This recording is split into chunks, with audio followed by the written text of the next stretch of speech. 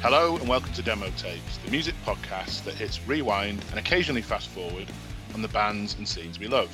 I'm Rick Martin and my co-host is Sarah Jane Kemp. And before I throw over to Sarah, a bit of an apology from me this week. We're recording a little bit earlier in the day than we normally would, and I'm basically on a building site. I live on like a new build estate in Ashford, and I can keep hearing like building noise and like beeping that sounds like a Klaxon single. So that's the noise spinning around my head. So apologies, listeners, if you get any of that in the background this week. We do aim for like top quality production, but we can't always promise that. But yeah, that's what's spinning around my head this week. Sarah, what's been spinning around yours?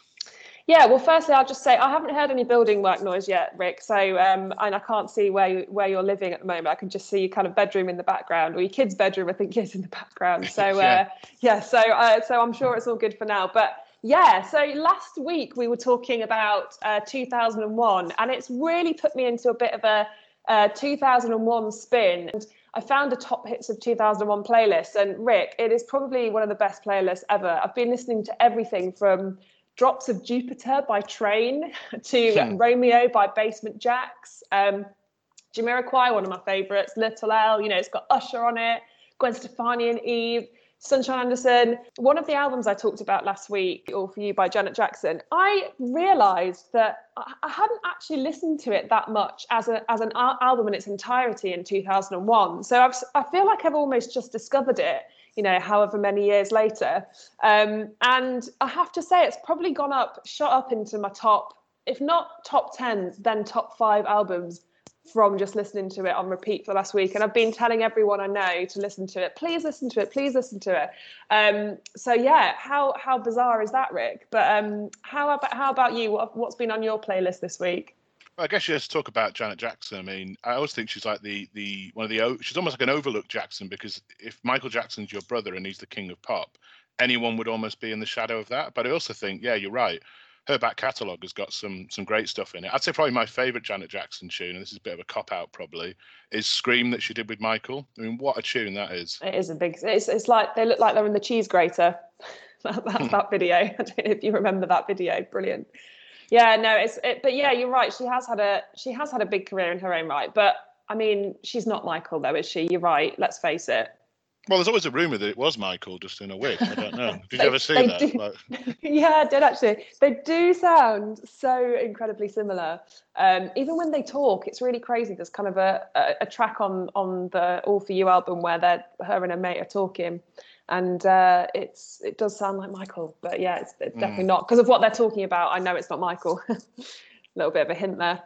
But I think this kind of underlines with this podcast. We've been having off-air production meetings recently, listeners. We don't just chuck this together, although we do kind of just chuck it together, to be honest. But, obviously we've covered a lot of indie rock and guitar music, and that's kind of our core, certainly my core, and I know it's a big part of your music fandom. But in reality, we have a much broader taste than that, and we do want to bring some more of those kind of genres into the show, don't we? There's a lot of indie rock podcasts out there at the moment as well, and we think you can get a lot of the similar stuff. So we do want to expand a little bit. But I was thinking, I don't know about you, Sarah, it'd be good to hear from the listeners and what they'd like to hear. Are there any bands or scenes or years that they'd like us to delve into? So how do they get in touch with us to kind of chuck some of those ideas around? Yeah, that would be great. We always love hearing from you guys. You can email us on at demotapespod@gmail.com, and we're on Instagram and Twitter at demotapespod. We have our own personal Instagram and Twitter accounts as well. Mine is at I am Sarah Jane Kemp on Instagram, and I'm Sarah Jane Kemp on Twitter, because it didn't let me have so many characters. And what are you, Rick? I'm Rick_J_Martin on Twitter, and I barely open Instagram. It's like a dormant app on my iPhone. When your iPhone apps get so dormant, you have to reinstall them to open them. That's kind of Instagram for me. It's probably for the best, because Instagram, I've got a bit of a love-hate relationship with Instagram. To be honest, we're not that great at Instagram. I probably need to do a bit better on that, but we are there, and I do open it and I do have a look at it. So if you do want to get in touch with us on there, you can do. But yeah, you did ask me originally what I've been listening to this week, and it's been fairly singular as far as I'm concerned. There's one album that I've been absolutely caning, and that's Shame's Drunk Tank Pink. I think I mentioned this a couple of episodes ago, that January this year was a bit of a dry period for new music. I think we talked about Zayn, not Zayn Malik, Zayn's new album, and Barry Gibb from the Bee Gees, and I think Sleaford Mods have got one out this week. But yeah, Shame being the only thing coming out in January this year that was really exciting me. And also that thing I told you about where indie bands back in the day used to release albums in January because it's a quiet time and it's a good chance to get into the charts. And it looks like it's happening again. So Drunk Tank Pink by Shame is on course for the top 10. It's actually in the midweeks. It's number 6, which is great because based on a week's listening, I absolutely bloody love this album. It's the follow-up to their 2018 debut Songs of Praise, which I also loved, but they've kind of gone up a level. I think I talked about them on a previous show. They're kind of like the kind of part of that arty, slightly grotty South London scene. I think you described them as angular. They've got that kind of angular post-punk sort of sound. But yeah, it's a brilliant, brilliant record. It's already my favourite album of the year, although I mean we're only 3 weeks into the year. I was going to say we're only 3 weeks in, but it might stay that way for a while, right? Absolutely, yeah. And I think the other thing, I saw them quite randomly playing live on the TV, and I often think live performances on the TV often aren't very good. Like even on stuff like Jools Holland, the sound isn't right. But yeah, I was watching randomly Soccer AM this week. Well, not randomly. It's one of the shows I watch most of the time. I'm a big football fan outside of music, but that's definitely for another podcast. I know you wouldn't even be able to tell me how many players are on a football team, right? I know you have no interest. What? That's actually really funny. I actually wouldn't. No, I've exactly. got no idea. 11, 12? Close, yeah, 11. Oh, brilliant. Yeah, you were close enough. But I said 11. That's for another show. But so they're on Soccer AM. It wasn't them playing live on Soccer AM, although to be fair, that show does get some quite good guitar rock on it. It's mainly lad rock, right? And bits of hip hop sometimes. But this was like they call it an exclusive performance that, as far as I can tell, was recorded live sometime, I think, last year, because you could hear crowd noise, unless they've done what they do in football and pumped some crowd noise in. But it's probably the best live performance I've ever seen on TV of Nigel Hitter, which is like the second track on the album. And I think I immediately sent it over to you and said, listen to this without prejudice. It's on Soccer AM, which I know you've got no interest in, but this is bloody brilliant. And what did you think when I sent that over? Yeah, well, it took me a while to get to it because you'd listen to this, it's been on Soccer AM. I saw Soccer AM and thought, oh, literally I was like, oh, okay, fine. But I was quite busy that day. I remember sitting on the sofa and opening it up in the evening, fully expecting to kind of close it pretty quickly. And oh my God, Rick, like I was just blown away as well. I couldn't actually believe how good it was. Like the energy in that performance. And like you said, I was a bit confused about the crowds. I didn't really know what was going on because obviously we're in a pandemic and that's not really allowed. So I didn't really get it. But I don't think you really needed the crowds. But he was performing as if he was at Glastonbury. Like that's what I thought about it. And it just reminded me. I think I messaged you and said, "Oh, do you think this is the new lad rock?" And what I meant by that was, normally I'd associate bands like Kasabian to be on a TV program like that. And to be honest, I don't like Kasabian. Never have, never will, as much as that pains you to hear me say it, Rick. But what I do love is that the kind of music that used to get me really excited about going to see live seems to be coming back in quite a big way. And I'm really excited about that. And I think I said to you, I think we were having a bit of a chat about it, and the kind of bands that we would love to go and see if they started touring again. And Shame was one of them, Idols. Who else was on that list? I can't remember now. We were talking Fontaines DC. If they did like a trio lineup and went on tour together, I am there with bells on. I think you're right. And I think we were discussing this on a previous episode about scenes. Like you couldn't really call Idols Fontaines DC and Shame as a scene, because Idols are from Bristol, Fontaines DC are from Dublin, and Shame are from South London. That's not a scene. I mean, you could draw like, a massive triangle between those places, but they definitely share something, some of that kind of righteous punk energy, some of the same influences. And you're right, like if anyone's got any sense, package that up as a tour and put it on at bloody Wembley Stadium for 10 nights and you'd probably fill it. 100%. I mean, we'd buy tickets all 10 nights, I think. But I do think, I'm genuinely excited. You can probably hear it in my voice. I'm genuinely excited to see what's to come with this kind of music making a comeback. I think it's here. I think it's happening. Absolutely. So I think that's the sound of now, right? So that's probably a nice segue, and we try and get segues into here, so it does sound like it's not just completely thrown together, into who we've got on for this week's guest. Because I guess if Shame are the sound of London now, our guest we've got on this week from the Holloways is the sound of London 15 years ago. And they really were at the heart of the London scene 15 years ago, weren't they, the Holloways? It's Bryn Fowler, bassist with the band, who we've got on for a little bit of a chat. And I bet you've done your usual Desert Island Discs style intro again, Rick. I hope this doesn't get boring anytime soon, because I quite like it. Well, it's not boring for me, and I think it's always good because we can work on the assumption that listeners know who these bands are, and if you were around at the time that we were, you probably have. But looking in some of the stats in our Audio Boom platform, which is where we're hosted, I did notice that some of our core audience, is around our age. We do get a portion of our audience who are younger and a portion of our audience who are older. So I think it's always good to just jog people's memories, particularly for a band that split 10 years ago, right? So I've done the Kirsty Young style Desert Island Discs intro. So here we go. So the Holloways formed in North London, specifically the Holloway area, centred around legendary pub and music venue Nambucca in the mid-2000s. After building a raucous reputation on the live circuit, they hit the UK Top 20 in 2006 with Generator, a calypso pop testament to living in the moment.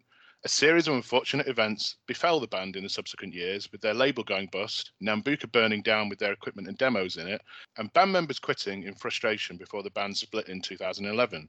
Now, 10 years on, the band had been due to reform to support Reverend and the Makers before COVID forced the cancellation of the tour, meaning a reunion feels tantalisingly close. And that's probably a good place to lead into the interview. So I guess we can find out a little bit about the past, present, and potential future of the Holloways. So should we get Bryn on the line? Let's do it.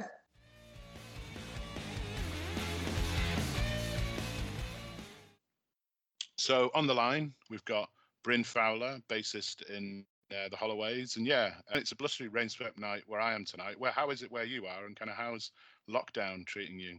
Well, it was blustery earlier. It must have blown to wherever you are now, as it's now just a calm, very silent night.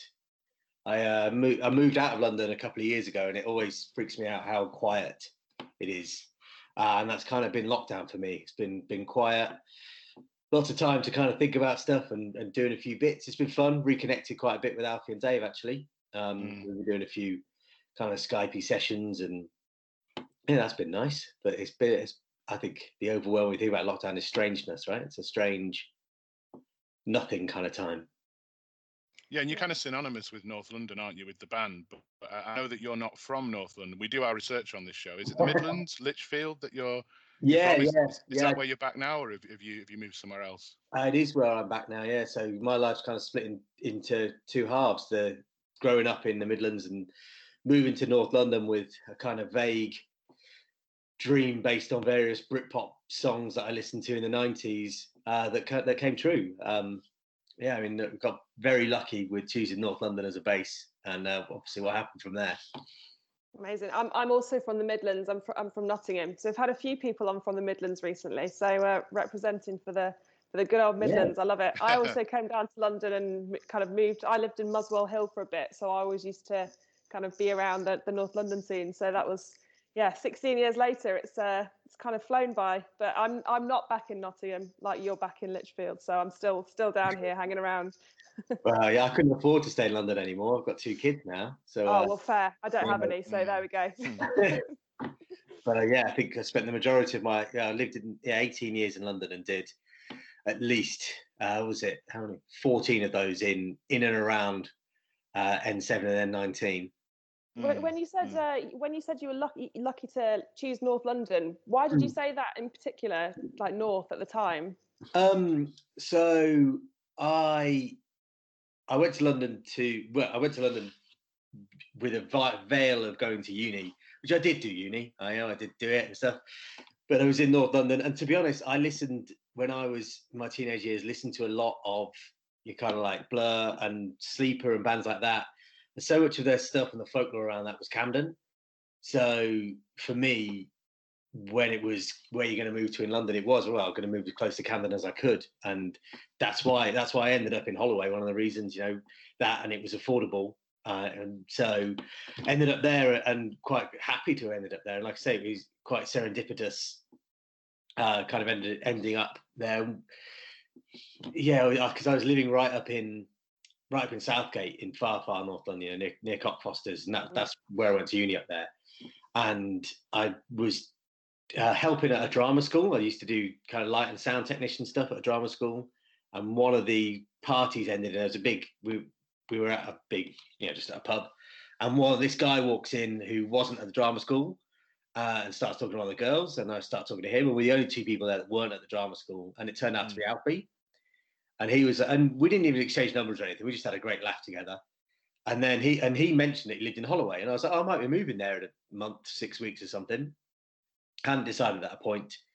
And then we moved in. The day after we moved in, I walked out my front door, took 10, maybe 15 steps down the street towards Holloway Road, saw this scruffy looking guy walking out of his house, and it was Alfie walking out of his house. Oh, no way. Randomly had moved literally, 5 doors away from each other.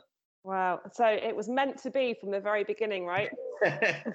That's why we called ourselves the Holloways, because we were like, the Holloway brought us together. None of us were from Holloway, but spiritually the band and the sound is definitely, massive draws from the Kinks. We even did some recording at Conch, like secretly, that Ray Davies wasn't supposed to find out about. With one of his studio engineers in his free time was like, oh, you can record here, but if Ray comes, you're just my friends. Can you just paint a little bit of a picture of what Holloway was like? I mean, I guess I know, because I did move to Holloway, what must it have been, about 2008, 2009 for me. And I lived on Kingsdown Road, which is about 3 roads up from Nambucca. But I guess, can you just kind of paint a picture for the listeners, particularly those maybe you don't live in London and know the area as well? So Holloway Road is, coming not from London as well, is how I kind of imagine London. It's really multicultural and really integrated. You've got a lot of Irish have settled there, but you've also got quite a large Black community and Jewish community around, and every other kind of immigrant to the UK kind of feels like they settled in Holloway. And it really, you've got one road that starts at the Archway roundabout, and it's just road with pub, discount store, pub. Back then it had more music venues, and it was a little bit more lively kind of on music scene than it is right now. Nambucca obviously being one of them. Opposite Nambucca, you had the late night place called the Keys, which was in the daytime a really traditional Irish pub full of old men, but it had a 4 or 5 a.m. license, and it turned into a proper kind of towny nightclub. But it was all the local people were there, and it was it had its own little vibe. I mean, Holloway's itself is just one road. It goes, like I say, starts at Archway. At that point in time, I had a record shop called Pure Groove right up in Archway, which is a huge part of our success. They did a lot of in-stores, and it kind of helped a lot of bands on that scene just kind of start out. And then right down the other end, you got the Garage, and you had the Buffalo Bar then as well. And the whole of Holloway Road felt, certainly at that time, like it was based around kind of entertainment and having fun. I mean, the uni wasn't anywhere near as developed as it is now, but there were so many pubs and so many venues, and yet you had this kind of, one side you had this kind of veneer of niceness. You had kind of Highgate to the north, and Tucknell Park and Angel. But then if you started to head out east, you very quickly get to Seven Sisters and Finsbury Park and the places that had a much more rough angle, and it just made a really nice melting pot. You felt it walking down Holloway Road. That first kind of month, I'd just walk up and down Holloway Road when I wasn't going to work, and you'd be so many different people, and no aggro, no kind of sign saying bag thieves operate in this area and things like that. Just a lot of people getting on with their lives, and it made it a real unique experience. And I think, like I said, we called ourselves the Holloways because it felt like a special place to us. Holloway did. It wasn't some kind of hackneyed, like, oh, let's try and think of something that's going to really identify to us thing. We identified with the area, kind of, there's that creativeness. So how long ago did you leave Holloway then? Were you there the whole time until 2 years ago? Or? Not the whole time. I did a little bit. So when we were in our kind of ascendancy, and Nambucca was getting quite, at that point, I mean, it's probably when you moved there, Rick, kind of 2008, kind of, well, a bit before 2007, 2008.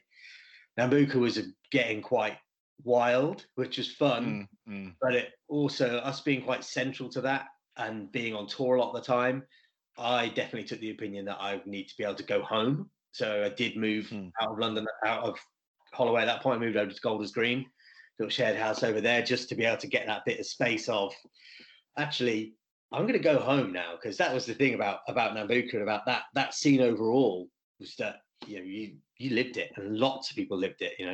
It wasn't just a thing where there was kind of 3 people staying up all night. There was 30, 40 different people every night staying up every night. And let's hit rewind a little bit. So you mentioned how the first day you moved there, you saw Alfie there, obviously who became the front man of the Holloways. So how did the stars align in terms of a band coming together? How did you bring that from being randomly in the same place to then bringing the Holloways together? So it started very much from that day. I said to Alfie, "Where's good to go?" He'd been to Nambucca a couple of times. They had an open mic on a Sunday run by Jay, who's now called, Jay McAllister, our manager, who's now performs under the name Beans on Toast. A few people might remember him well, yeah. Yeah, so by Jay and Dave Danger, our drummer, who, he didn't know he was our drummer at that time. So Alf had already met them at this place that he thought was cool called Nambucca, and he knew the bar staff, and his girlfriend was working there. So we went, great, take me there for a beer. Over a beer, he literally said to me, "I was thinking of making a band. I'm in this band at the moment, but it's kind of falling apart. You seem pretty cool." I mean, this is literally day 3 of meeting the guy. You seem pretty cool. Do you play instruments? I said, "Well, I kind of play the bass. I didn't actually have a bass at the time. I'd gone back to playing the guitar." So the next week we went to Denmark Street. Alfie played me some demos of songs. I was like, I really like this. Let's buy a bass. So went and bought the cheapest bass I could on Denmark Street, which I think, Tin Pan Alley was such a great place. It's such a shame that it's not Tin Pan Alley anymore. And then set about listening to Alfie's demos and learning a bit. Me and him then literally, Alf was a great networker for meeting people.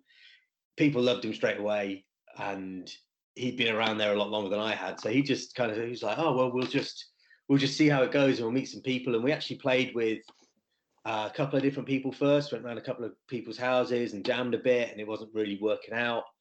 One guy called Tristan Ivermy, who's now a relatively well-respected music producer, produced our second album, produced one of Frank Turner's albums. He was supposed to be in the band, and he didn't turn up to a practice, so he was like, "Oh, you're not in it." And then we were in Nambucca on a Sunday. I was there with my girlfriend, Alfie was there with his girlfriend, and this young kid gets on the stage, and straight away, my girlfriend was like, "You should ask him to be in the band. He's really hot." And I was like, "Well, what you're saying, we don't need, we're pretty good." And then he started playing it, and he was just phenomenal. He's just playing Bob Dylan covers, and it was Rob, and he just captivated this audience. I think he only moved to London 3 or 4 weeks ago at that point in time. He was living above a greengrocers in Crouch End, but this little 18-year-old fresh-faced kid had the whole pub palm of his hand. It was just amazing watching him. So we did, after that, we said, "Let's buy you a drink. We're starting a band. Do you fancy being part of it?" And he said, "Well, yeah, why not?" Such is Rob's way. I think he did that his whole life, was just said yes to a lot. And so we had the 3 of us. We didn't have a drummer. We hadn't even tried out a drummer at that point. And then it was at a party. Alfie and Rob were playing some songs upstairs, not in the bar at Nambucca, at the kind of flats upstairs above it. And Dave was there. Dave was like, "Oh, I like this. Sounds really good. Can I be your drummer?" And we said, "Yeah, that'd be great. You're really cool, and you've got loads of good connections. We didn't even know you were a drummer." It turns out that Dave had been a drummer, again, kind of similar to me in his younger years before moving to London.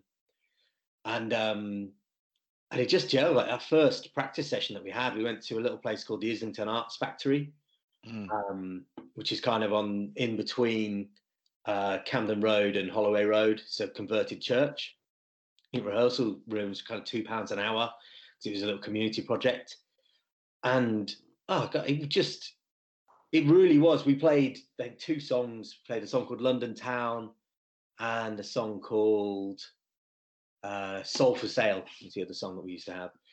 And it just gelled instantly. And it was unbelievably magical. And that's why I said dreams come true, because it is the kind of thing you sit in your bedroom at 15, 16, listening to some songs and thinking, "I'd love to be in a band. I'd love to have mates to do this." And then to meet 3 people that you're all so different from different places, but connect on a level that you never realised you could connect so quickly on with people. It was from that moment we just, you know, Alfie quit his job, I think the next day after that rehearsal. Yeah, I quit my job kind of maybe a month after that. Rob didn't have a job at the time. Dave was promoting. What were you doing? What were you doing though at the time? What did you jack in for the rock and roll dream? I was working at Middlesex University as a technician in the music and theatre department, helping kids put plays on and make sound and lights for them. What was Alfie doing? Alfie was working for ITV as a scheduler, which is quite ironic because he's got the worst timekeeping of any human being ever. But yeah, he worked in there. There's a funny thing about that. We realised that we had met on the phone previously. I used to work for an edit company in Camden. We did lots of and I worked in the library there, where we stored all the tapes. And he used to phone up to order tapes from me. And so we realised that we'd met kind of a year before we did meet. I think it's weird that at the time you had Towers of London as well, where Donny Tourette worked in TV as well. I'm not sure how well known that is, but he worked as like a music consultant for Sky. So maybe there was a little weird thing going on there, wasn't there? The link between all the different creative industries. But going back to the music for a second, thinking about back then. So what year was it when you all moved down? I can't remember if we'd actually said the year. It was kind of 2000. So we're talking about, me and Alfie moved to London. Actually, me, Alfie and Dave, I think, all moved to London in 2000. 2000. So it's not long after that. What was, because you were talking about your influences, you know, you're listening to a lot of Blur at the time when you moved down. What was the music scene actually like when you got to London? Because Blur will sort of, their heyday was over by then, right? Oh, yeah, all of the new kind of what was coming through at the time when you started living in London. When I started living, so 2000 till 2003, it was a lot more kind of DIY stuff. We used to go to Camden and go to the Camden Palace, the night called Feet First, every Wednesday. That was their kind of indie and rock night.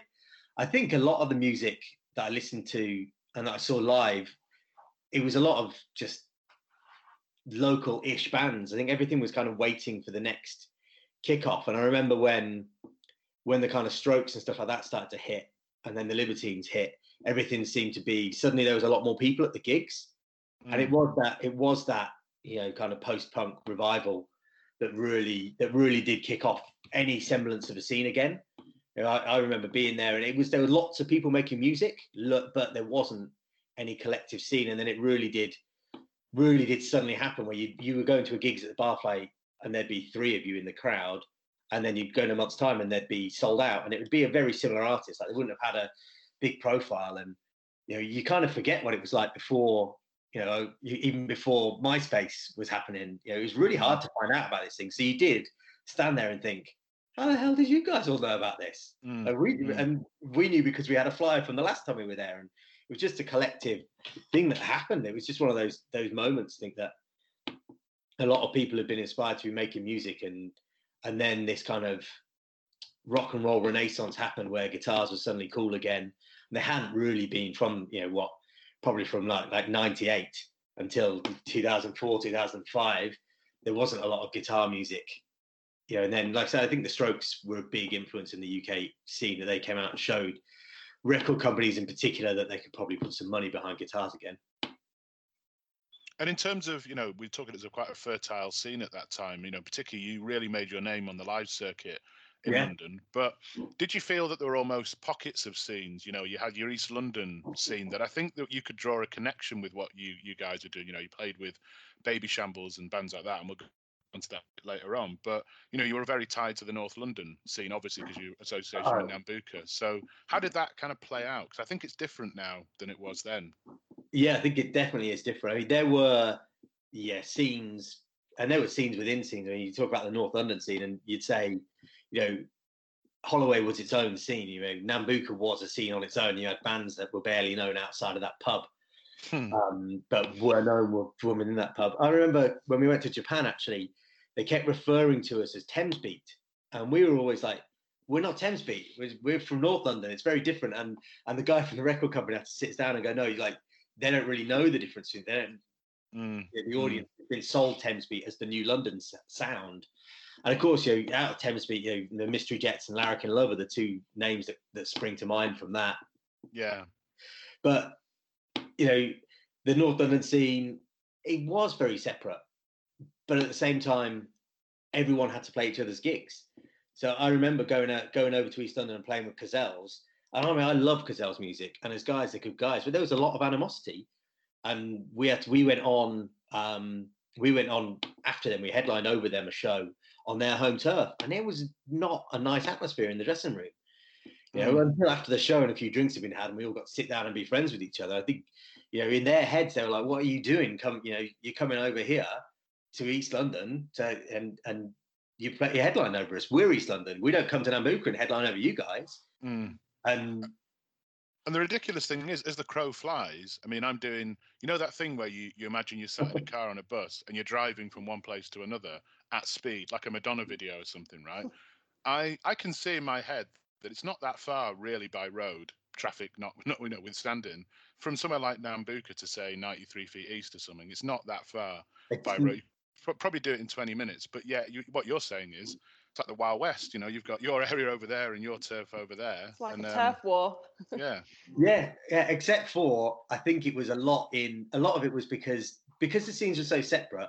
You got to play your gigs. So we did a lot of gigs in Holloway, a lot of gigs in Camden, and then as we got a bit bigger, we did do more. We did go out and start doing East London and a bit of South London, and they were our first kind of forays into meeting those bands. So we'd read about them in something like The Fly, or maybe in The Enemy, or something like that, and you didn't really know anything about them at all, apart from that they were the big guns over there, and you ended up feeling animosity until you all sat in a room together and you went, actually we're all just people trying to make music, and you were really good tonight. Oh no, you were really good tonight. And suddenly that animosity kind of fades away, and I'm sure some of them have got animosity towards us. We probably had a lot more animosity towards people than we realized at the time, because it happened. As much as you can be collaborative in the music industry, it is still, that guy's got, oh my God, it's jealousy. You're out there to be the best you can and play to as many people as you can. And it's an amazing job. But when you watch someone else come on the scene and skyrocket away from you, you definitely, I think most musicians, particularly of the Holloway size, would be lying if you weren't a little bit jealous that you watch a band like the Wombats, who we work with them a lot, and I know they're from Liverpool. We're not talking about that, but I'm just talking about how we were the big guns, and then they came down to London, and suddenly they were headlining over us. And playing Brixton and places like that. Yeah. But I guess when you think about, you talked about your rivalries there, but I guess the way I saw it from the outside, your crew was people like Frank Turner. Yeah. I think one of you guys shared a flat with Kid Harpoon, who probably more of an underground name, never really got the mainstream recognition, but went on to have a really great career as a songwriter. Yeah. So they were your crew, but who else would you kind of, when you look back, when you talk about that scene that sprung up around the Nambucca and Holloway, who else would you kind of remember as being core to that? I mean, the scene started out really. I mean, we get on the coattails of a band called Special Needs. Those guys were the start of that scene. They had a residency at Nambucca. They did all the kind of stuff there. I mean, those guys are definitely part of it. Jamie T actually was a big part of that scene. Okay. He played a lot. We did a lot of parties with him. He used to borrow my acoustic bass to just do a random thing on stage. One thing we as a band were lucky with was because of Jay and Dave. They ran a night in central London called Frog, actually at the Mean Fiddler, every Saturday, where they had and it was a big night. So we were lucky enough at Nambucca to end up with these bigger bands that wouldn't have, that coming in and having after parties at Nambucca or coming the day before, or they were aware of it. So we ended up with the scene. I mean, it's how we ended up with Baby Shambles. Our first ever gig in London was supporting Baby Shambles at Nambucca. Wow. And we only got that because Dave knew their drummer at the time, and a girl called Gemma doing the drumming. And I mean, they'd just been chucked out of an XFM show at the Astoria because they were really late. And they phoned up and said, look, we've got 1,000 people who want to come to a show. We'll do it at your pub, but Gemma wants to see your band play, Dave. So you've got to support us. That was a legendary night, though. Was that the night where it basically descended into a riot and like the security were whipping kids with cables and stuff like that. I mean, it's one of those that's almost one of those fabled Baby Shambles moments, isn't it? Yeah, it was absolutely insane. And yeah, that was our first ever live gig in London. Yeah, we'd done a couple of kind of safety shows where we'd gone and been like, oh, can we play in front of people? And so we were lucky, and Nambuka was lucky that the scene, we had people like that. You know, the Mystery Jets came and played quite a lot in the scene. People like Dustin's Bar Mitzvah, who I thought were from North London, but turns out they were from Goldhawk Road. When I got their album, I was like, "You've got a song about Gold?" Like, yeah, we're from Goldhawk Road. And Good Shoes is another one that comes to mind. These were all people that played so regularly at Nambuka that they were part of our scene. Yeah, you're bringing the memories back with all these band names, but they're different to ones we've talked about. Like when we're talking about different scenes and things like that, they're different to the bands we've talked about with, say, the Paddingtons who we got on a couple of weeks ago, or different people that we've had on. But I want to know, so after, your debut album, So This Is Great Britain, and you released that in November 2006, I believe it was. Yeah. After signing with TVT Records, and how did that come about? How did you end up signing with them? And can you remember much of the creation of your album? And yeah, tell us about that. Yeah. So we were doing what I assume was quite a normal thing that bands did at the time, where we'd made a bit of a name for ourselves on the live scene. We'd done a self-released EP. We'd done Generator ourselves, and I think we did Two Left Feet ourselves. Yeah. Oh no, we did Happiness and Penniless. So we did Generator and Two Left Feet as a double A side, and then we did Happiness and Penniless on our own Sensible Records label, which has got us a bit of recognition. And we had these record execs coming to shows. We didn't know necessarily if they were there or not. And this one kept coming, a guy called Jonathan Green, kept coming, and he approached Jay, who was managing us at the time, after a gig, and was like, look, I'm really interested. Let's get the guys in to do a thing. At the time, we'd spoken with kind of Universal about doing a thing, and we'd spoken with Hut, I think, a couple of other record labels about doing bits. TVT came in with a really big sales pitch. They were completely independent, which really appealed to us. We really, I think every band loves that idea of being able to make it on their own terms and with an independent label. They came, we're completely independent. We're relatively new to the UK market, but we're huge in the States. We've got a lot of backing with this kind of stuff. We've not got a lot of experience with guitar bands in the UK, but that means that you're going to have a main kind of focus. And I think at the time they had a Scottish band and they had the Towers of London on their books at the time. And then we were the kind of the next one that they wanted to sign. And Jonathan came in with a deal, like a 5-album deal. They own their own publishing thing as well, so the publishing deal came along with it, and it all just seemed like, oh, this is going to be great. And we signed the deal in Nambuka, and then we went to a place called the Holloway Cafe for a slap-up breakfast to celebrate. And then the process of the album started. I think we got, again, we played a show. We played a show at the 100 Club and it was a show for producers to come down and be like, oh, look, do you want to produce this band's album? And we ended up with Clive Langer and Alan Winstanley of Madness fame coming and being really, really keen.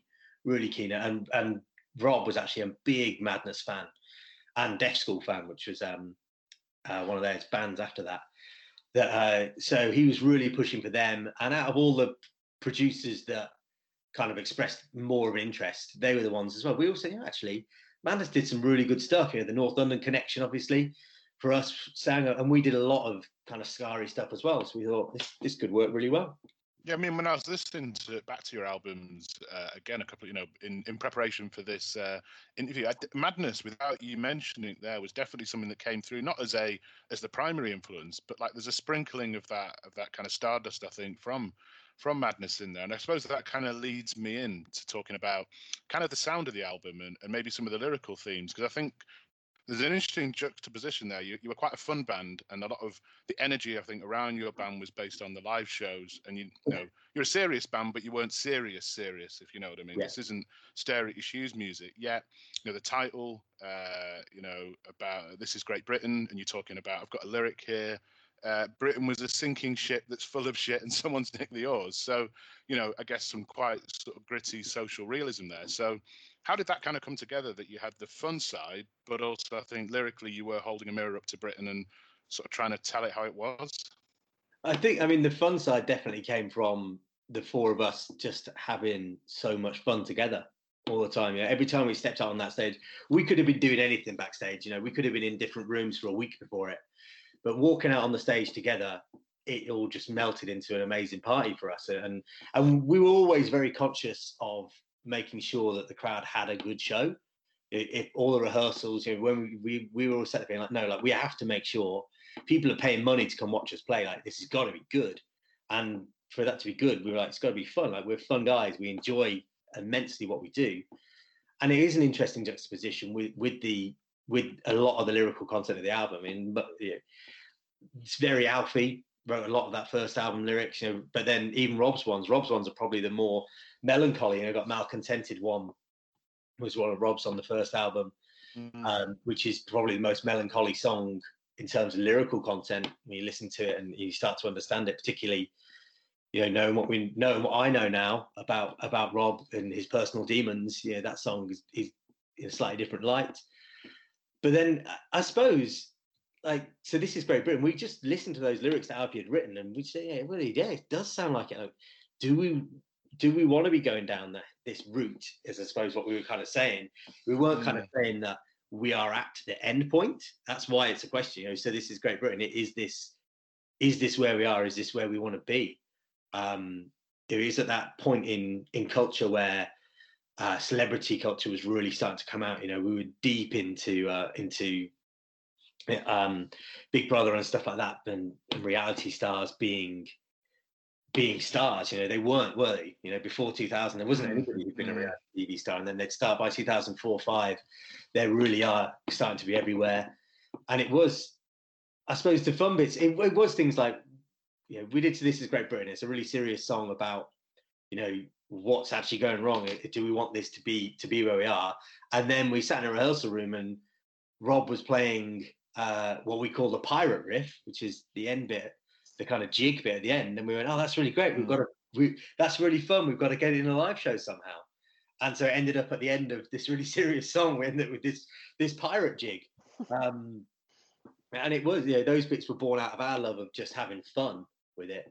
And the lyrical content and the songs themselves were born out of what we were thinking about and the way the world was heading at that time.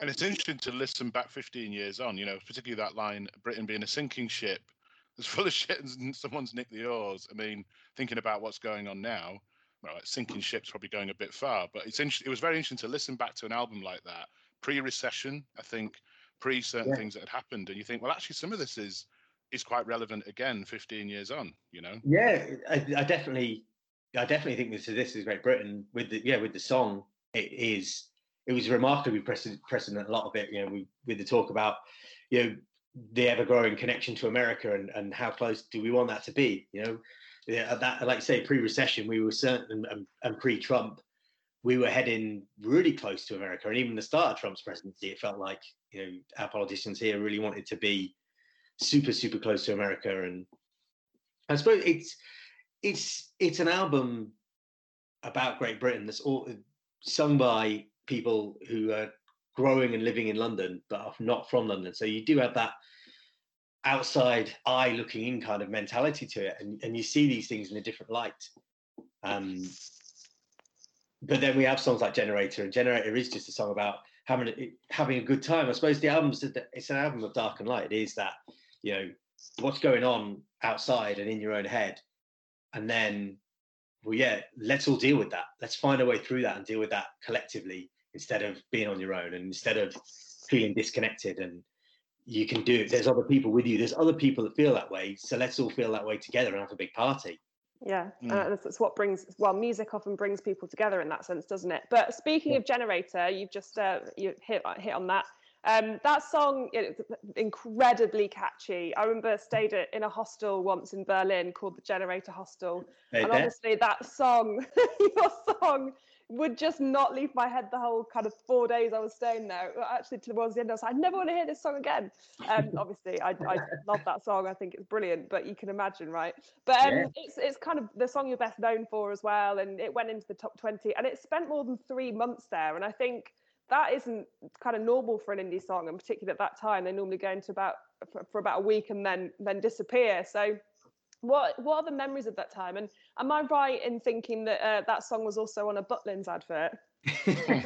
That is probably your biggest achievement. It was either a Butlins ad. Well, it was on the Butlins advert, but we got to choose Butlins ad. Well, we could have said no to both of them, but we had a Butlins advert and a Pedigree Chum advert at the same time.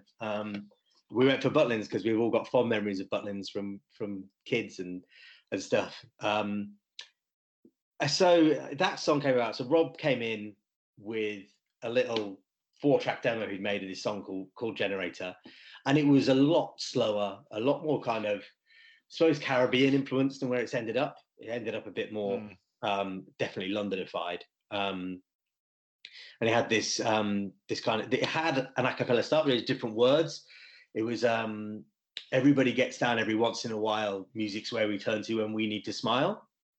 That was the original opening lyric to it, and it had that, and it was kind of a choral, an attempt at a choral thing that I don't think we could really pull off at gigs, which is probably in hindsight why we ended up changing it to the bit we could all sing. And yeah, we had brought it in, and it was kind of 3/4 done, and Alfie had a song that was a quarter done, and we literally merged them together, lyrically and structurally. And it worked really, and then Generator happened, and we were playing at, where were we playing? It was the Dublin Castle in Camden, and I don't know if she still works there. They had a sound technician there who'd worked there forever, and we'd done loads of gigs there. And she's really brutally honest about your shows and your songs. And we played this gig, and we played Generator, and after the show had finished, things like that, and she just came up, she was like, guys, that song. It's that song, that Generator song, it's amazing, but it needs to be punchier. You need to cut it down. And it was interesting because this is before we had the label, anything, no one like that's involved. And this is the first person sitting there saying, try and make it punchier. And so we did, yeah. That's when we cut it down. We cut down to the guitar riff, and then just the a cappella bit, and then kicking straight in. And I remember that first gig we played after that, cutting down a bit. And it felt like the audience already knew the song. It was crazy, and it actually ended up getting released 3 times. Once by ourselves, we pressed a maximum of 500 copies. I think it was 250 copies with a double A side, with the idea of being like, look, let's get some interest in the band, and this is great. This is a great song. We'll get out there wider if we do a little vinyl release. So we did a little 7-inch release of that. And then when we signed to the label, it got released, and it got released quite quickly. And Radio 1 came to us after it had been released, and they were like, we want you. They said, oh, this is a really good song. It was released a month ago. And they said, oh, no, we can't play it then. And so it ended up that after we'd done 2 Left Feet, Zane Lowe was quite a champion of the band at that time as well. And he came back and said, look, if you release it again, we'll pretend like you've never released it the first time, because it wasn't on anyone's radar. It wasn't even on, it wasn't even on NME's radar. I remember when it was re-released, we got Single of the Week in NME, and we were like, well, you guys did us like fresh meat and stuff. Like, why weren't we, why didn't you know we'd released it already? And it really, whether it was a failure of the label or whatever, but then, it just took on a life of its own that summer in 2007. And we were in Newquay when it charted for the first time, and we got to go on Alfie got a phone call, and they're like, do you want to go on the chart show and talk about the song? And it was double A listed. I understand why people got annoyed with it, because it was in the top 10 of songs played on UK radio in 2007, which and a catchy song. It really will do that. Yeah. But it's a brilliant song, and that's what made, propelled you up to the kind of the big heights, didn't it? And the festivals, and did you enjoy that, like going from kind of North London scene to suddenly playing some kind of big bills on festivals? How was that? I mean, it was. We were lucky that it happened, and we were really lucky that we signed with a booking agent called Matt Bates, and his only other band was Baby Shambles at the time. And he was like, "Look, sign with me. I'll send you on tour with Baby Shambles. They're doing some big gigs." So we had a little bit of a grounding, probably a little bit more of a grounding than other bands may have had when it suddenly happened for us. So we suddenly, we got on those. We were doing these bigger gigs as quite a small band, but first on a bill. We're not too many people, but yeah, it was phenomenal. Oh, such a good feeling when you go to Glastonbury and you're playing it, and a load of your mates have turned up because they just bought tickets 9 months ago, and you have to be there, and you're playing it, and yeah, it's otherworldly. I mean, it's everything that we set out as a band to achieve, and we did. It goes hand in hand, and we really wanted those things, but we were super happy with a lot of the respect that we got from people as well that we weren't expecting. I mean, we were kind of, I think when we started, because of the live shows, a lot of people saw us as a lightweight kind of indie pop band, and Generator, a lot of people saw us as a lightweight indie pop band, and then a lot of people either came to a live show and saw that the live shows were quite different. They were a lot louder, a lot faster, a lot more raucous than the album was, and also started listening to the album, which showed that a lot more depth to it. And I was really proud. I remember, I don't know if you've ever come across a publication. It was called Art Rocker magazine. Yeah, I remember it well. Yeah, absolutely, yeah. And obviously, I mean, they were like pinnacle of cool stuff. And we played their gig. We played a gig of theirs at the Buffalo Bar before, when we were on the up. When we were the darlings of the whole London scene at that time. It was like, these guys are definitely going to be signed. They're definitely going to do something. And they would have been really dismissive about us. Really, really dismissive about us. They'd given us a chance because someone who did a promotions night in Nambucca also worked for them and was like, these guys are really good guys. You've got to give them a chance. You'll be amazed. And we played the gig, and the review in the magazine starts out and it says, the Holloways should be everything Art Rocker hates about the London scene at the moment. But seeing them live is, you can see the passion and energy and vibe that come off. It is everything that's right with the music scene right now. Or something along those lines. Yeah, and it was really reading that, you think, well, we're doing something right here, guys. People are getting it. People are getting what we're getting. Those feelings that we're getting on stage are transcending to the audience. And did good reviews mean something to you? Because I guess I'm thinking about Mark Beaumont's review of your album, and he said it was, the most informed, ecstatic, and goddamn best guitar pop record of 2006, and that was quite a crowded market in 2006, guitar pop records. So you proclaimed the best. So I guess what you're saying there, it shows you were kind of paying attention to what the press was saying. And when you got a good review like that, did it have a positive impact for you personally? Yeah, I mean, the positive, every review had an impact, to be honest. We never shied away from the bad reviews or the good reviews. The good reviews gave you a huge, huge boost. And fortunately for us, they outnumber the bad, 10 to 1. But that review that Mark gave of the album was just, getting that. We'd been we knew it was going to get a high score because they'd told us before, but we didn't know what the review was going to be. And it was absolutely, mind blowing. And it does, because, I think we were part of the scene. We weren't kind of, poets who'd gone and made these beautiful pieces of art and then brought them out of a box and finished form. We formed that music in those live gigs. We formed the music together, and to have people respected people we respected, saying this is actually really good. It means a lot more than when your mum listens to it in the car and says, I love that album.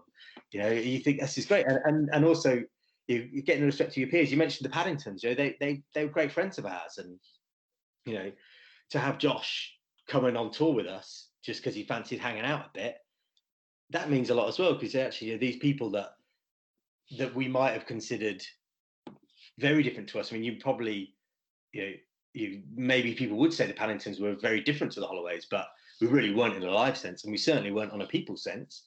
So it was great to be able to have that peer-to-peer respect as well. And it did mean a lot. Even the bad reviews meant a lot. I mean, I remember getting some really bad reviews and just really not questioning what we were doing, because we had full belief in what we were doing, but it did make you think, well, what can we do a little bit differently? Because we want everyone to be able to enjoy the music. Of course, and someone's going to hate what you do, because that's the nature of humans. Like everyone likes different things, and also that's understanding that means that you can play every show without a weight of, oh my God, what if everyone hates this? Because there will be people that we play to live that have walked out of the room and gone, I don't know what all the fuss is about. A generator song's rubbish. Oh God. But, you know, why be at our show if you're doing that? You're going to be in the minority. Yeah. But you have to accept that and just play the shows that you like. You can get bogged down in bad reviews and you can get too hyped up in good reviews. We were lucky because we were just hyped up all the time. You know, we said yes. If the more fun the thing sounded to us, the more likely we were to say yes, regardless of how big the gig was or small the gig was. You know, we did a tour of Lava and Ignite nightclubs before we were signed, because it was £1,000 a show, which was by far the most we'd ever been paid for a show, and a week's residency at a bar in Nambucca, a bar in Ibiza. Yeah. And we were like, well, what, we get to go to Ibiza? And he was like, yeah. We were like, amazing, yeah, let's do it. And this is before Ibiza Rocks, the year before Ibiza Rocks started. And it was just, you know, why not make the most of having an amazing time? And kind of speaking of which, you know, you mentioned earlier that you had the same agent as Pete Doherty. That name, Matt Bates, definitely rings a bell for me of when I was trying to get stories about Pete Doherty and the Libertines, the Baby Shambles, which is what I'm now going to try and do with you. We ask every guest we have on who has even a vague connection to Pete and the Libs and Baby Shambles, whether you've got a favourite kind of Pete Doherty story from back in the day. I mean, I suppose my favourite, it's hard. It's hard because we did actually spend a lot of time with them, and Pete was as you'd expect Pete to be. He was late, he was on time, he was high, he was sober, he was driving a Jag at 150 miles an hour at the motorway.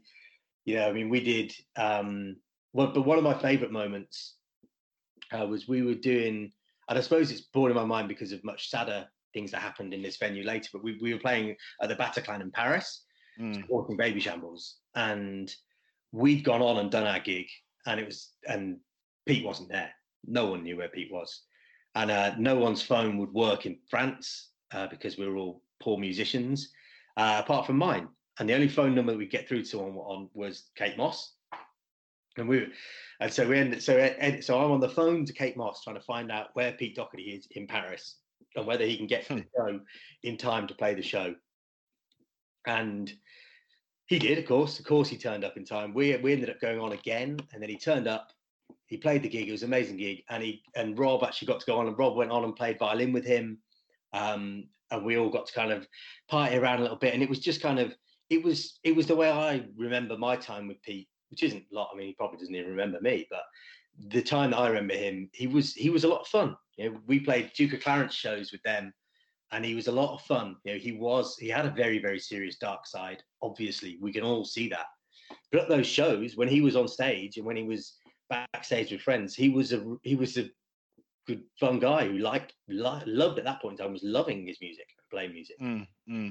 I mean, yeah, there are scarier times, like being locked out of dressing rooms because they want to do other nefarious things in that dressing room, and then your dressing room, not their dressing room. I mean, I say play Monopoly or a game of chess, right? Yeah, you know, exactly. But Pete never ever seemed to be the instigator of those kind of times. He was always the instigator of come on in or come on stage or what's that song you're doing? And you know, I'm trying to think of a better time. No, but there wasn't. I mean, that Paris one was just a really good time, and the backstage of it was really good because you had, you know, Kate Moss was there, and the fashion designer Hedy Slimane was there, but they weren't there as Kate Moss and Hedy Slimane. They were there as like normal people, and he had that quality where those kind of famous people just ended up being part of that. You wouldn't have been there if you wanted to have some kind of pretense because you couldn't have had that around those people at that time. We've talked about kind of, you know, your best day. You said they were great times, the chart success, but obviously towards the end of the Holloways, you were a band beset by tragedy and bad luck in probably, you know, equal measure. You know, your label went bust, which kind of messed up the release of your second album.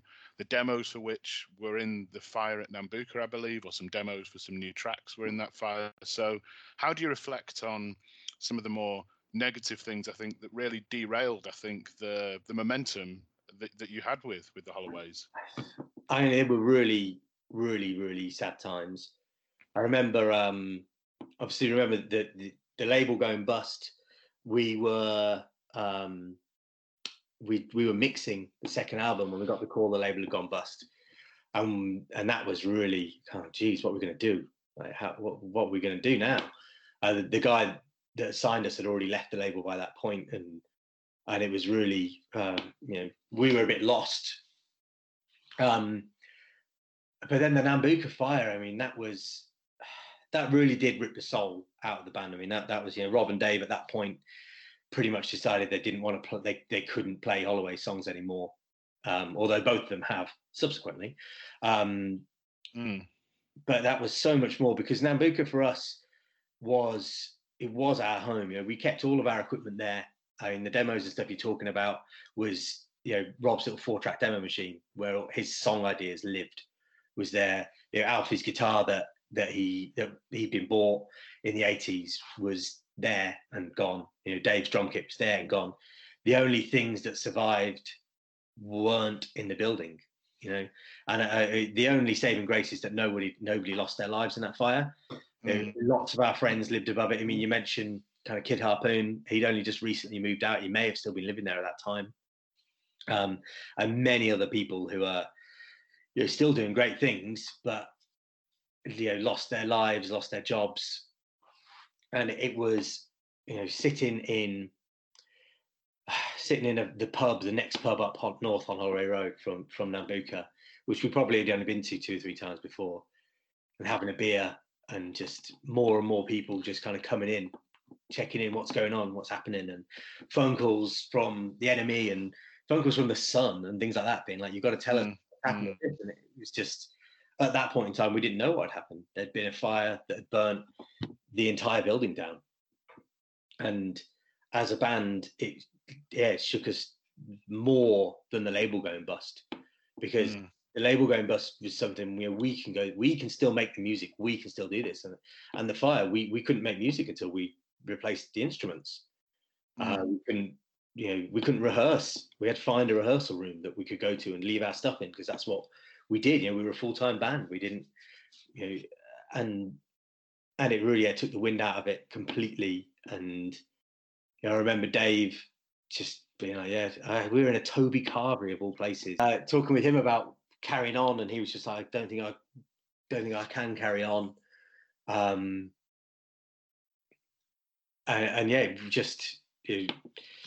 It was a real gut punch, real gut punch, because that came after the label had gone bust as well. So we already had this huge delay in the second album, and then it was huge delay on any kind of touring stuff. And then it was just started very much from there to be over, I suppose. I mean, me and Alfie carried on as the Holloways, and we released the second album, and we did gigs and things like that. But it never had that magic that those gigs had with Rob and Dave. The gigs were much more than the songs. They were. I always prided us on doing live shows. We always turned up for the audience. Sick or dying, or I played gigs with broken ribs and broken hands, and Alfie's played gigs where he's not been able to speak, and then gone on and did a blinding show, and then not been able to speak for a week. When you were just saying broken hands and whatever, just before we started pressing record on this, you did mention that there's something you wanted to say about, something we wanted to ask you definitely about not going to hospital when you should have when you were in the Holloways. Tell us about that. I mean, so when we were fortunate enough to be big and touring on a big tour bus that had 2 floors on it, the stairs in between the floors were metal. And when you're driving a tour bus, the power's on and the lights are on. But when they park and they plug in, the lights go off and then on to when they switch over to landline power. And when the lights were on, I was at the top of the stairs, and when the lights came back on, I was at the bottom of the stairs. Tour manager put me in bed, and I woke up and I was like, really, really sore. I had really sore, like front, really sore. And we had a gig. We'll play the gig and fine, a couple of drinks. And 2 or 3 days go by, and I'm not getting any better. I said to him, we were in Liverpool, and I went to the hospital Liverpool. And the doctor does next to me, you've got 2 broken ribs and 1 cracked rib. I was like, yeah. And he said, what have you been doing? I said, I've been on tour, playing some gigs, play the bass. He's like, you've been walking around. He's like, it's crazy. Like, you shouldn't be. Like, there's, you need to rest. And I can't rest. I've got to play these gigs. So I ended up, just a few pains. Just playing with broken ribs and a cracked rib. Just carried on. Yeah, wow. You've got to do it. That's impressive. That's very impressive. Well done on that one. I think just to return to the Holloways kind of timeline, I guess speaking of breaking, obviously the band decided to break up, and by what you're saying, it was fairly inevitable by kind of 2011 that this happened. It was around that time, but you did play a final gig where I believe kind of all the members from down the years, all your kind of musical mates joined in, and I didn't make it to that show, but it sounded like an absolute riot up at the garage, fittingly at the end of Holloway Road, right? Well, so what are your memories, if you can piece them together, from what I think was a pretty legendary night from that day started with me not being able to find our backdrop. Still don't know where it was. So I was trying to spray paint a new Holloway's backdrop in the garage with like 4 cans of spray paint and a big sheet, and just getting told off by everyone, and it looked terrible. I remember that. And yeah, I mean, the show itself, we'd done really hardly any rehearsal for it, because it was very much meant to be just like, let's just do a big party, invite everyone we know, and tell everyone to invite everyone that we know, and just make it the best show we possibly can. And it really did work. I mean, we supported by really good friends of ours, the Supernovas, who basically grew up in Nambucca. I think if you talk to Joey, I don't know how old they were. I swear he just had his 30th birthday, and I'm thinking, but how old were you in 2004 then? I suppose we could have had the opportunity to have a more famous person support us, but it wasn't about that. That gig was literally about it being a massive party celebration of everything that was Holloway's and that was part of our scene. So we had that, and we played our show. We hadn't trailed. I don't know if we could. I can't remember the timeline of social media whether we could have told people who was going to come on stage, but we certainly hadn't. We hadn't advertised. We kind of said there'll be some guests, but we went on stage with the lineup as it would have been. But we only played 3 songs as that lineup, and then we got the next person on, the next person on, and then I remember like people. We went off stage and people were chanting for Rob, and we didn't even really know people knew that he was there. I mean, of course, he was there. And we pushed him. Rob, he was such a gentle soul. He loved being on stage, but he never wanted the limelight. So we kind of had to push him out on the stage to be first out there. He was always, oh, hi, come on stage, head down, kind of little, but we pushed him out on the stage, and the place just went off. I mean, we weren't even playing a song, and there was people crowd surfing and jumping and shouting and singing all the songs that we hadn't already played. And then that encore, we played 4 songs, and every single one, I mean, I don't think we needed to do more than play the first note for it, because the crowd were just so up for it, and they just wanted to sing every single thing. And then people just kept coming out, and we were never particularly precious about not having stage invasions. We were happy with people doing it, and we were happy to try and play along as long as possible we could during a stage invasion. And that one, I think we got 2 songs out, because everyone just wanted to hear the songs, and so more and more people came out. Jay came on, Caroline Black was there. She came out with actually, because she was an ex-girlfriend at the time, and then all the ex-girlfriends came out, which is a little bit weird, but kind of fun at the same time, because they were like This Is Your Life almost. Yeah, it was kind of like your life in the Holloways. Yeah, it was, because I mean, Rob was still with his girlfriend for the time. The rest of us had all changed, and they all kind of came out, and it was like, oh, this is weird, kind of nice, because everyone's friends, and just that celebration of the joy that music brought to us and to so many at that time. You could see in the faces, you're seeing people who we saw at gigs in 2004 in the front row in their stained, ripped white Holloway's t-shirt from 2006.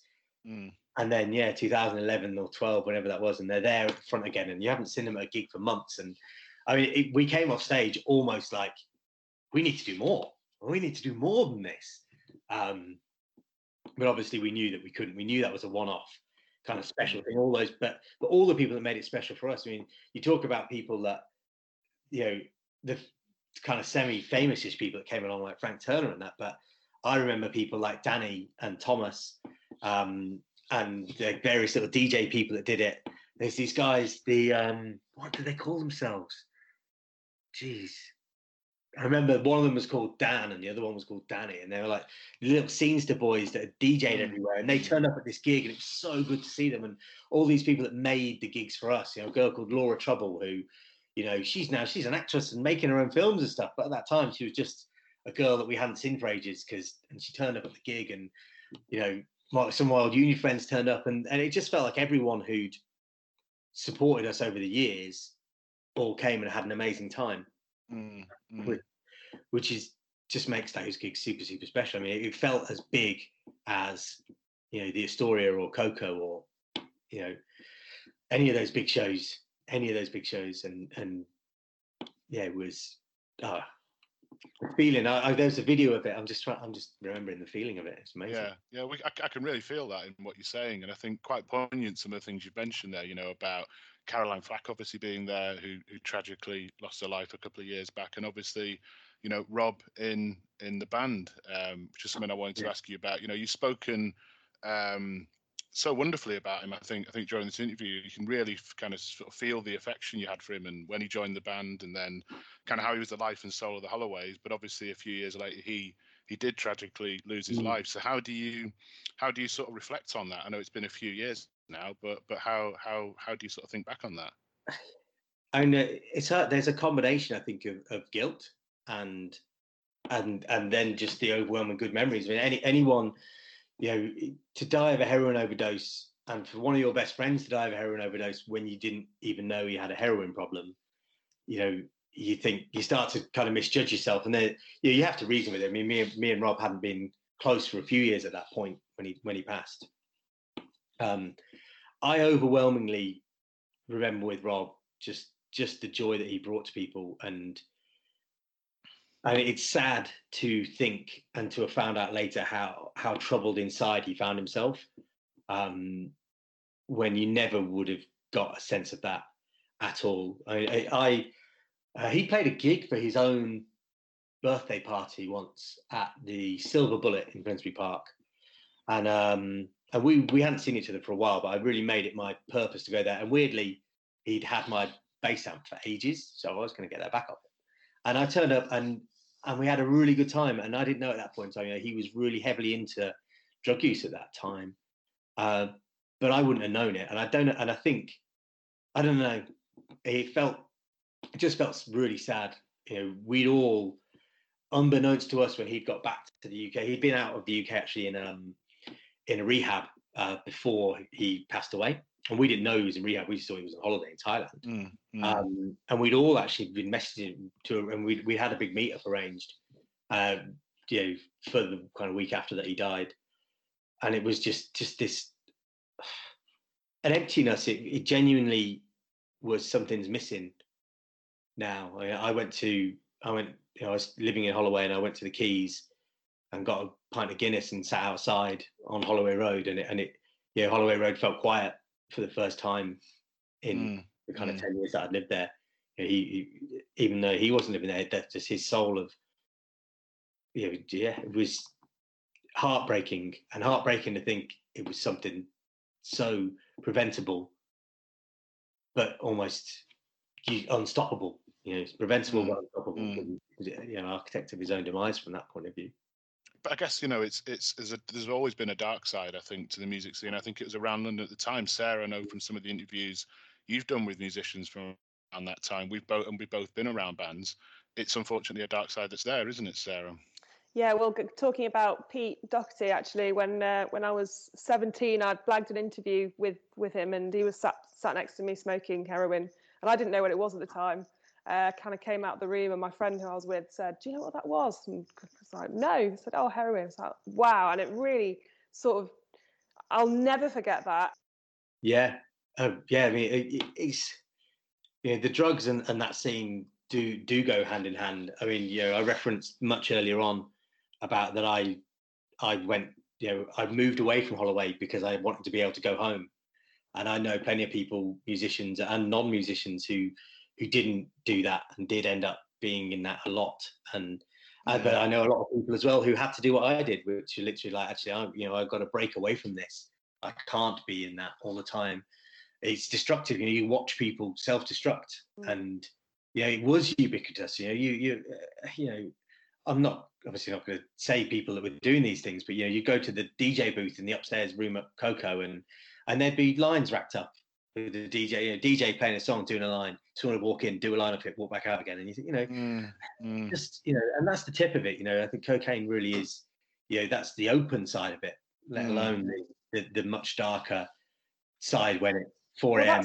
That's the attractive side, right? For a lot of people, I think that is very rightly or wrongly, probably very wrongly actually. I don't know what I'm saying rightly, but it's that's the glamorous side of the music industry, I think, and that a lot of people don't know that the darker side exists until you kind of get a bit deeper and delve a bit deeper and kind of see how, I think the heroin, I would always see that as someone who is deeply, deeply troubled and almost feels that they've got no way out of something.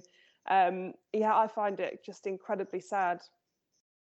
Oh yeah, I mean, I couldn't agree more. It's terrible when you watch, like I say, when you watch people starting to spiral, and particularly for us, we were probably saved a lot from it by getting out quite quickly and being a touring band, and so we were out on that. But you'd come back and someone just wouldn't be around anymore. Whether they'd been in rehab or other thing, or you'd see people becoming hollow versions of themselves, and it's like this guy's not just doing a little bit of coke on a Saturday night. Something else is happening. It's terrible to watch that happen, and that's it. And it does get really, really glamorized. And like you said, you found yourself saying rightly or wrongly, and it's not rightly that it's glamorized, but it is, and a lot of people certainly at that point in time were doing it. And there was very, very little done to stop it. And I think there's very much surface skimming by bouncers and police. I think it was quite because everyone saw it as that. Oh, it's the nice party side, right? And it's like, well, even if you look at, I remember back then, even if the kind of look people were going for, they called it heroin chic, because everyone wanted to look really pale and gaunt and skinny and horrible. And it's that kind of Kate Moss, going back to her again. I think when she got caught doing cocaine when she was in the studio with Pete. And I remember she lost a couple of contracts quite quickly, but then very, very quickly won some different contracts. And I think that sends a very bad message, if I'm honest, to people who are looking up to someone like that as a role model, because it's not a good thing, is it? It's a very addictive thing, and if suddenly everyone's doing it, well, then there's a real problem, isn't there? Well, yeah, there definitely will have been a lot more people than I was even aware of in that time with a big problem. I think you find it, particularly in London, it's quite easy to hide it. A lot of people do it, so therefore you might be the person that's out 7 nights a week, but you're with different people all those different nights of the week. 100%. No one's aware of your problem. Like I said, I think we were lucky, and there was a period of time when none of us lived in Holloway. Dave was living in Crouch End, Alfie was living up in Highgate. Rob had moved down to Chelsea with his girlfriend, and I'd moved out to Golders Green, because all of us went, we need to, we need space from this. I mean, like I said, we were lucky in the band. If drugs were a very, very, very minimal part of the Holloways in terms of our inner circle, very minimal. I'm not going to say there were no drugs, because that would be lying, but there. We certainly weren't a druggy band, and we didn't know those bands were druggy, but luckily enough, we weren't one.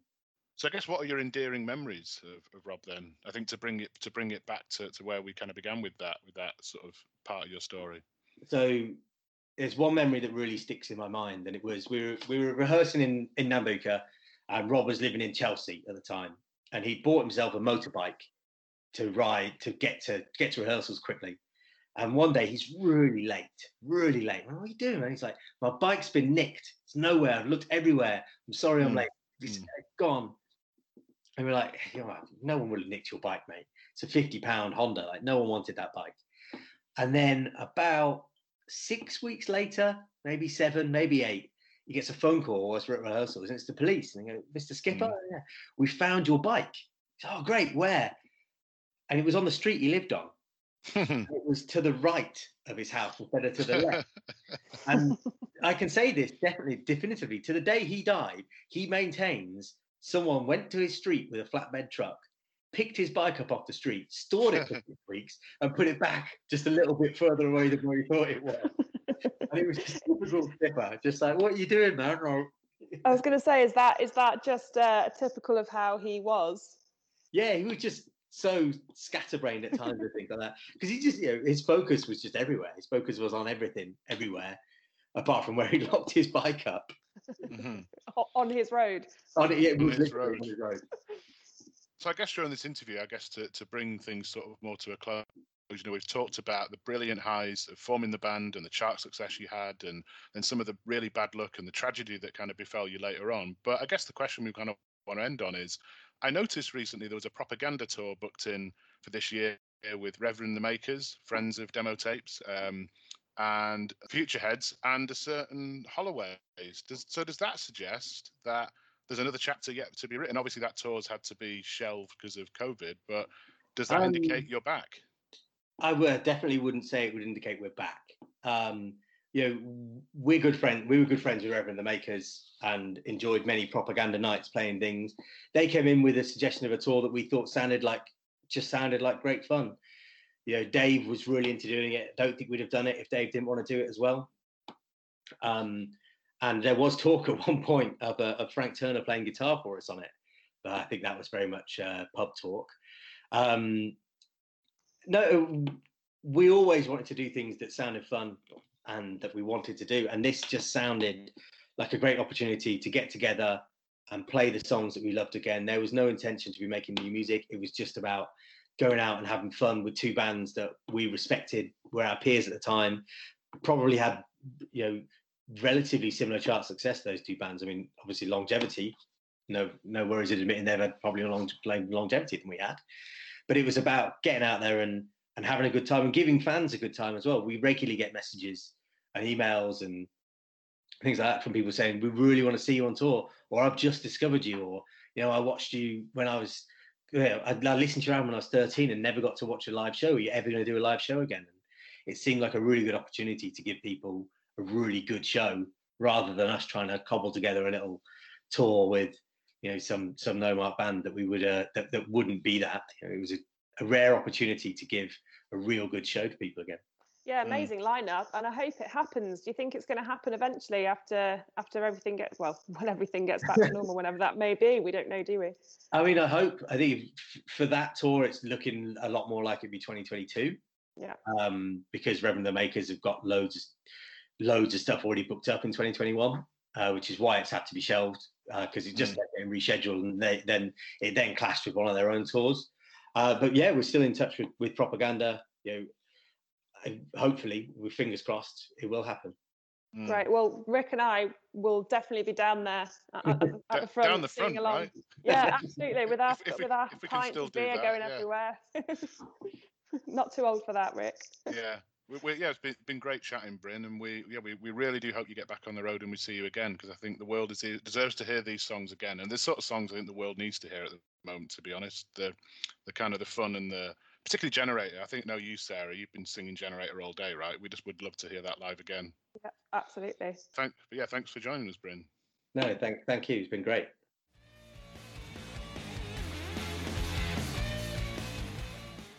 I think the first thing we need to say about this interview is just thanking Bryn for coming on to the show. And like we said in the interview, we did cover a lot of different topics, including some pretty raw topics. And it was great to be able to kind of delve a bit deeper into that. But you could see it's hard for him to talk about. It's still really raw, isn't it? Yeah, I totally agree with you there, Sarah. I think a big thanks to Bryn for coming on the show. And I think, as you said, it's important when you're talking to a band that you do kind of cover the beginning, the middle, and the end, and sometimes it's not always the easiest thing to talk about. Some of it can be sort of quite raw, and I think particularly around, you know, with Bryn and the Holloways, you know, Rob Skipper's death, you know, it was a few years after they split, and yeah, I thought it was just really kind of sad to hear, particularly that I think they didn't necessarily know what was kind of going on with him. So yeah, that was for me a bit of an untold story.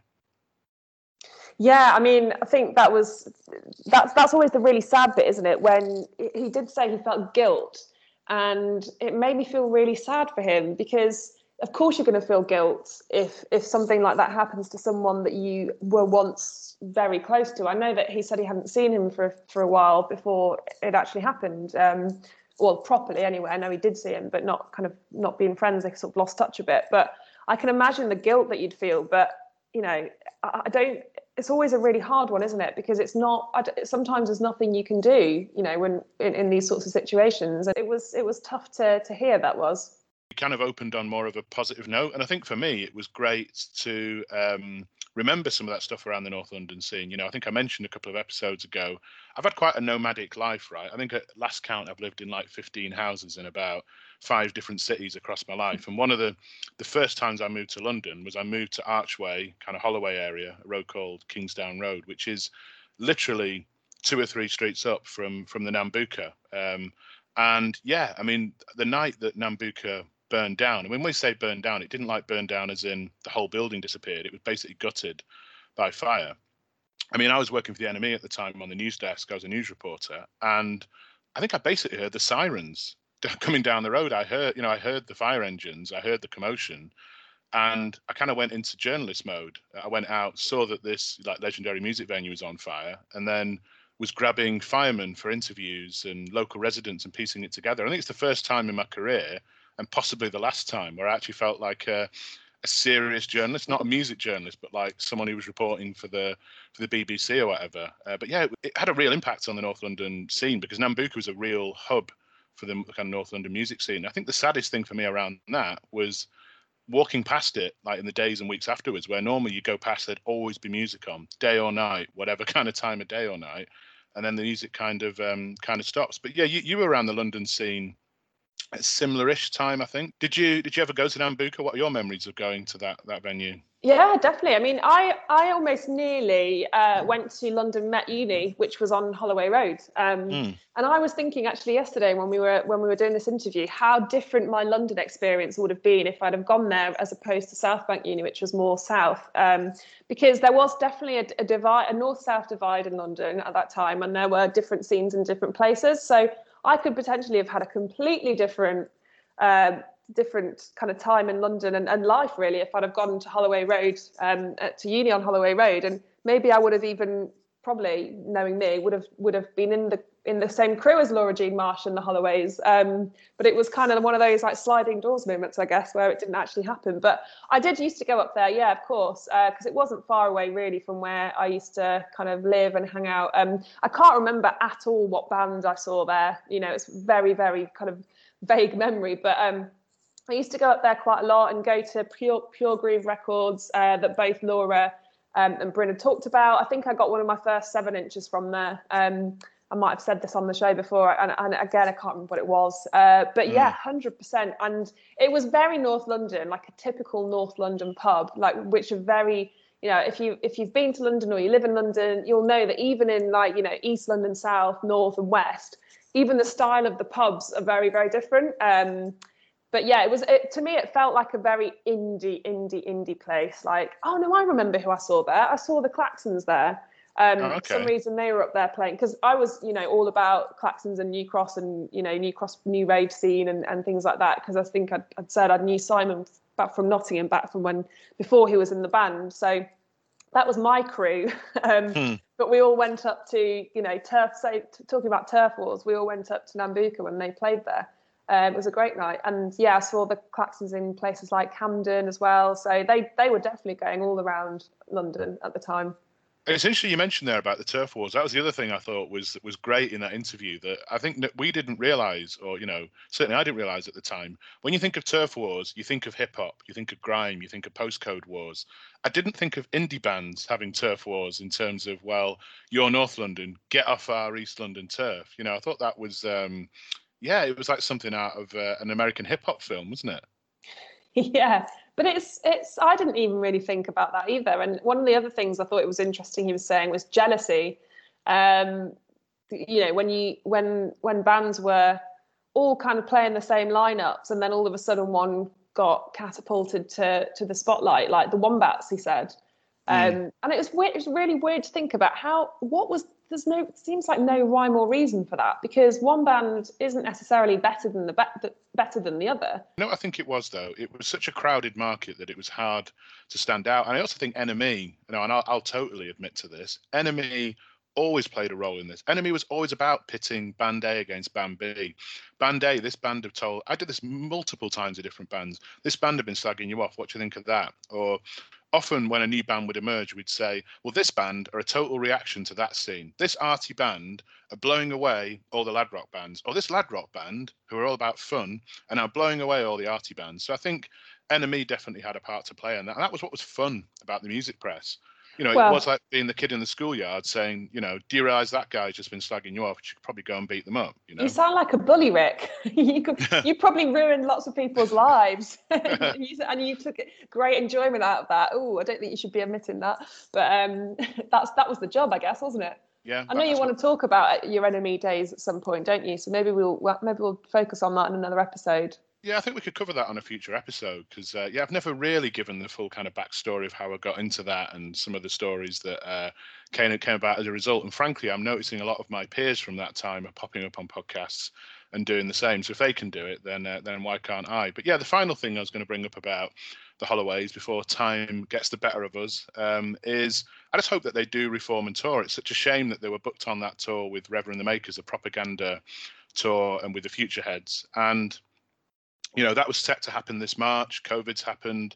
As Bryn explained, they now can't get that lineup back together again because they've all got kind of sort of conflicts later in the year. But don't know about you, but the minute the Holloways announce a reunion tour, a reunion gig, I'll definitely be looking to get tickets, just because they were so fun live back in the day, and it'd be good to see if they could sort of recapture that. And if there's anything we need at the moment in a live performance, it's just that sense of fun and energy, isn't it?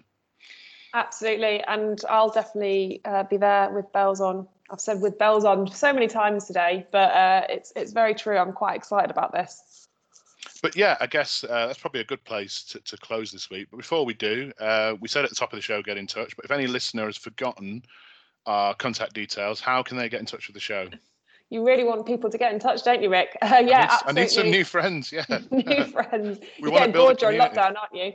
demotapespod@gmail.com or at demotapespod on Instagram and Twitter. And as well, just doing my usual thing. I don't know why I always have to beg people for 5-star reviews on iTunes, Rick. I might give this to you in the future. But it really does help us, as you might know.